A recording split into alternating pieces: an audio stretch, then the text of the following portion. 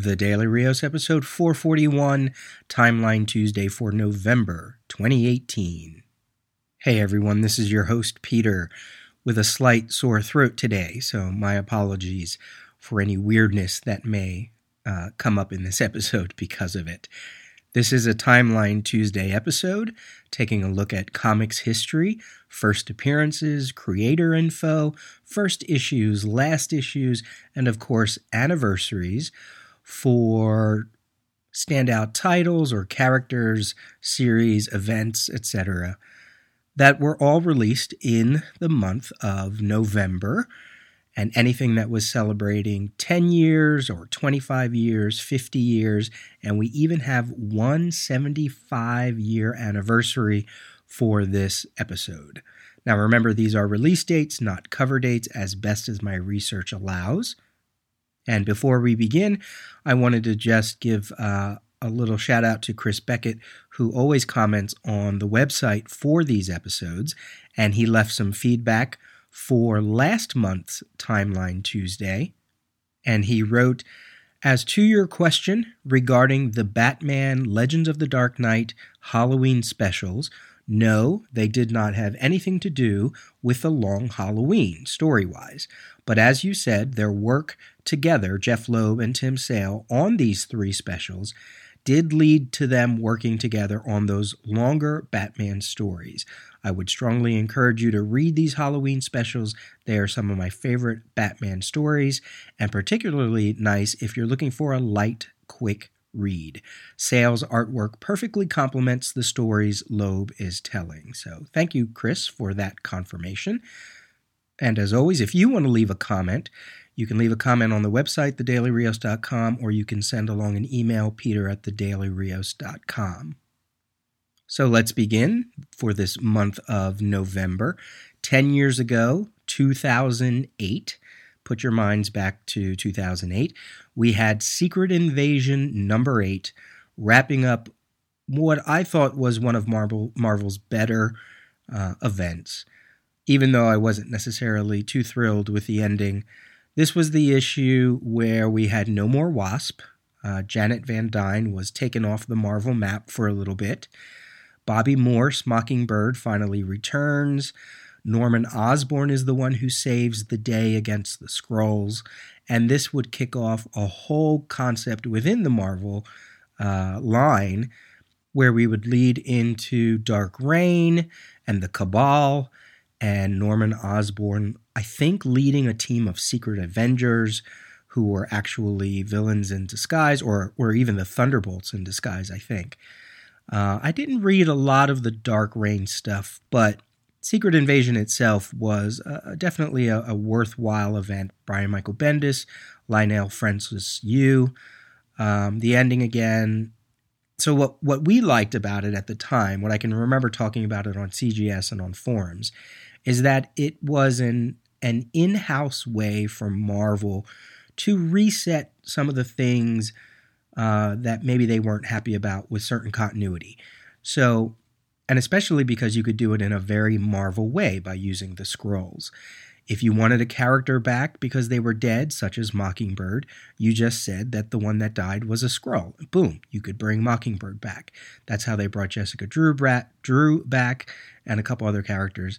I thought it could have been a nice restart, a nice reset that wasn't necessarily a reboot, but it was a very Marvel concept. So Secret Invasion ended 10 years ago this month. Also from Marvel, the first issue of the miniseries Adam, Legend of the Blue Marvel. And this was created by Kevin Grevioux and penciler Matt Broom. This was a character that felt like almost like the Sentry, where it was inserted into Marvel history, and then we learned about it way after the fact. So think about the Sentry or Triumph over at DC, Jessica Jones, currently Voyager even had that little bit of angle to it, to that character from Marvel Comics. And the Blue Marvel, the comic and the character, asked the question, what if Superman were black in the early 1960s, and how would the world react to him? And then since then, he's gone on to join the Mighty Avengers and the Ultimates. I've never read the original miniseries. It's something I've always wanted to read. Those kind of characters actually interest me. I find them a little bit fascinating. So there you go, 10 years of the Blue Marvel. Speaking of the Ultimates, and to stay with Marvel, we had the first issue of Ultimatum, and I can remember that just sending ripples through fandom of that story and that event through the Ultimates universe, killing off a bunch of characters. I can remember people not being very happy about it. Jeff Loeb, David Finch. It dealt with Magneto and Doctor Doom. I think it's the miniseries that gave us an evil Reed Richards from the Ultimate Universe, I think. I'm not sure. But in any event, it was a controversial event, to say the least. So that was 10 years ago. Also 10 years ago, Batman 683 was the final official Grant Morrison issue leading into the ending of Final Crisis. He would return for issue 700 and Batman and Robin and Batman in Ink, of course. But this was his last issue of his run, and eventually it would be followed by the Batman Reborn branding with Judd Winnick and Mark Bagley, and then later Tony Daniel. Surprisingly, I have not read all of the Grant Morrison Batman run. I started it and got maybe about halfway through. I have a lot of stuff I need to read from that time period, so maybe someday. Also 10 years ago, we had Sandman, the Dream Hunters 1 of 4. We had a Push prequel comic to the movie, and Top 10 Season 2 began last month. So for this month, it was dropping issue 2. And I must have missed it for last month's Timeline Tuesday. Okay, let's switch to 25 years ago, November 1993. I believe they're even coming out with a 25th anniversary for this series. 25 years ago, Marvel's Number 1 by Kurt Busiek and Alex Ross. I think that's the first time I read an Alex Ross comic. It may also be the first time I read a Kurt Busiek comic. Because I didn't read the Red Tornado miniseries that he did for DC in the 80s until much later. But this one I picked up off the shelf. I remember that acetate cover, that cover that you peeled back the transparent part and you could see the Alex Ross art on the second cardstock cover. What a series. What a fascinating journey into the Marvel Universe. I think it holds up incredibly well. And I'm going to go on record as saying it holds up even better than Kingdom Come does. If you don't know what Marvel's is, it was set in the Marvel Universe between 1939 and 1974. And it examines the Marvel Universe through a street-level character, an everyman character known as Phil Sheldon, who's a news photographer. And it's through his eyes and through his eye, which if you read the story, you know what I mean, we get to see the Marvel Universe from a ground level, from even more of a ground level than it already is. And Busiek and Ross do a great service to the Marvel Universe by laying it out almost in chronological order, from the birth of the Fantastic Four. From the Human Torch, the original android Human Torch, and Namor, up through certain points within the Marvel Universe. So if you've never read it, you really have to. And then there was a kind of sequel, if anyone remembers Ruins by Warren Ellis in 1995. That was part of Marvel's Alterniverse line, which was kind of like an answer to DC's Elseworlds. And then an actual sequel was developed in 2008 called Marvel's Eye of the Camera, and that was by Busiek with Roger Stern, but this one had art by Jay Anacleto, not Alex Ross. So that one I think I read, but I don't remember if I read Eye of the Camera. So 25 years Marvel's celebrating that anniversary. Over at DC, here's another biggie, Green Lantern 48, the first chapter of Emerald Twilight, and also the first appearance of Kyle Rayner. If ever there was a committee comic, this one is it, because it was created in-house within DC's upper, administration, and then was given to Ron Mars to write. Bill Willingham was the penciler, And it all took place after the reign of the Superman, where Coast City was destroyed and Hal Jordan was, losing his mind. And it goes from there for 3 issues. So we're gearing up for the big Green Lantern 50 in just a few months. And then we have Aquaman Time and Tide #1. This was the beginning of the Peter David Aquaman run. It was only 4 issues. And we had already read his Atlantis Chronicles prior to this, which laid out the origin story for not only Aquaman, but Atlantis. And then came Time and Tide, and then 5 months later would start his actual Aquaman run, which would run for about, somewhere up to 50 issues, I think. I've never read Time and Tide, but I did read Peter David's Aquaman run, and I loved it, especially the first 25 issues, so I probably should read Time and Tide. I think there was a trade paperback that was just released maybe in the last year or so. So Peter David starting his Aquaman stuff, and that's kind of relevant considering there's an Aquaman movie coming out. Also 25 years ago, November 1993, Uncanny X-Men 308, Scott Lobdell, John Romita Jr. in his very chunky art phase. That's what I call it anyway. This was the Thanksgiving issue where Jean Grey proposes to Scott Summers. It was a look through their life. It's everything that I love about the Quiet X-Men issues where they play football and they're all together eating Thanksgiving dinner. I really liked this period of the X-Men books. This is post Blood Ties. This is post Fatal Attractions where Wolverine gets his adamantium ripped out. And it was a time of the X-Men that I just was really digging. So that happened 25 years ago. Also from Malibu, Breakthrough #1 with art by Perez and a whole slew of writers. George Perez also provided, I think, the script based on whatever it is those writers came up with. So it was a way for all the Malibu characters to come together. And if you're going to do an event like that, who else do you get but George Perez on art? It only lasted 2 issues, but I think it crossed over into so many Malibu titles, but I didn't really get those. I only got the breakthrough titles. All right, what else do we have 25 years ago? Real quick, we had the last issue of Avengers West Coast, issue number 102. Iron Man was celebrating his 300th issue. We had Ninjak #1. He finally gets his own title after a few appearances throughout Valiant. And the art was by Joe Quesada and Jimmy Palmiotti. Malibu, we got another series called Solitaire, which ran 12 issues. Over at Image, Cyberforce graduates to their own series for 35 issues.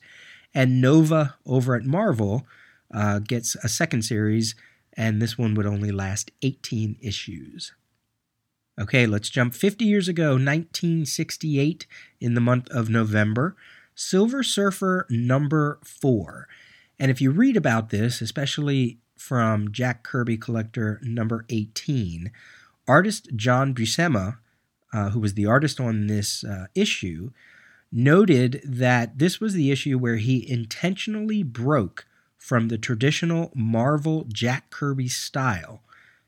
So if you compare this issue to the previous issue, you can see some differences.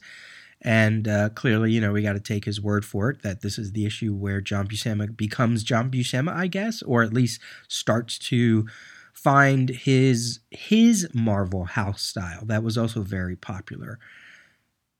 And then that article also said that Stan Lee didn't quite appreciate the work at the time, but then later noted that Stan Lee thought that this was the best issue that he and John had put out. So that sounds like Stan Lee, right? Rest in peace, Stan Lee. All right, Doctor Strange 177 is where he inherits that blue costume where he's wearing a full mask. It's a look that I really like. I would love to see that on the movies, but who knows. And that had artwork by Gene Colan. Strange Adventures 216 over at DC Comics. I believe it's the first appearance of Nanda Parbat, the actual land. Some places have it as Strange Adventures 205, but I think that's more either a mention or just kind of like off-panel. But this one feels like the first time that Deadman actually went to Nanda Parbat, and he meets the Guardian Taj Z and a character named Lotus. In the previous issue, we got to meet Sensei for the first time, so this is opening up a whole new corner within the DC universe. Wonder Woman 180 is the death, quote-unquote, of Steve Trevor.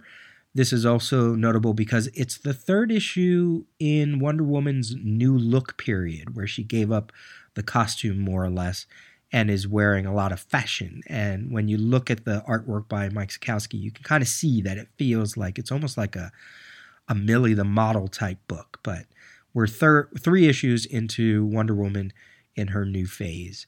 And then Batman 208 has the first appearance of Mrs. Chilton, who is the mother of the man who killed the Waynes, the mother of Joe Chill. I don't know if we figured that out right in that first issue, probably.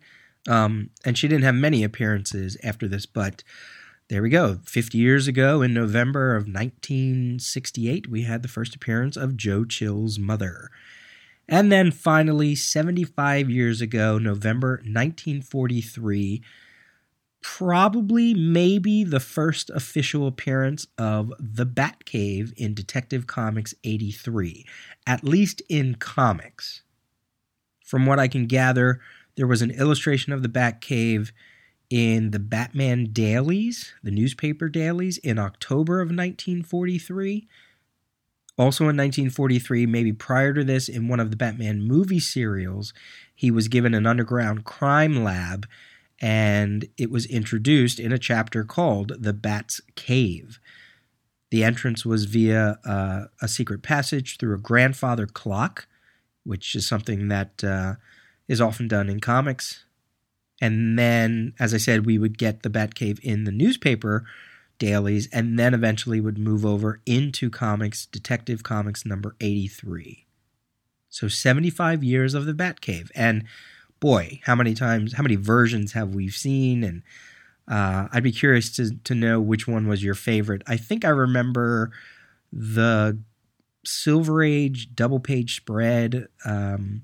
Was it by Dick Sprang, I think? It was a very busy map of the Batcave, but I love that one. And of course, there are many, many, many more. I know there are some websites devoted to the Batmobile, but I would love to maybe find one devoted to the Batcave. So there you go. November's Timeline Tuesday, and a special Timeline Tuesday because this one is being dropped on Tuesday, November 20th, 2018, which just so happens to be my birthday. So I'm also celebrating an anniversary, I'm celebrating the, many anniversaries of my 30th. How about that? All right, as I said, you can reach me, peter@thedailyrios.com, or leave a comment on the website, or go subscribe through iTunes or Android or Stitcher or wherever else. And by all means, let me know what you think. Let me know if I missed anything. If I don't talk to you before then, have a great Thanksgiving and Turkey Day. And if you're outside of the country, have a great week anyway. So this has been the Daily Rios, episode 441. Talk to you soon. Bye.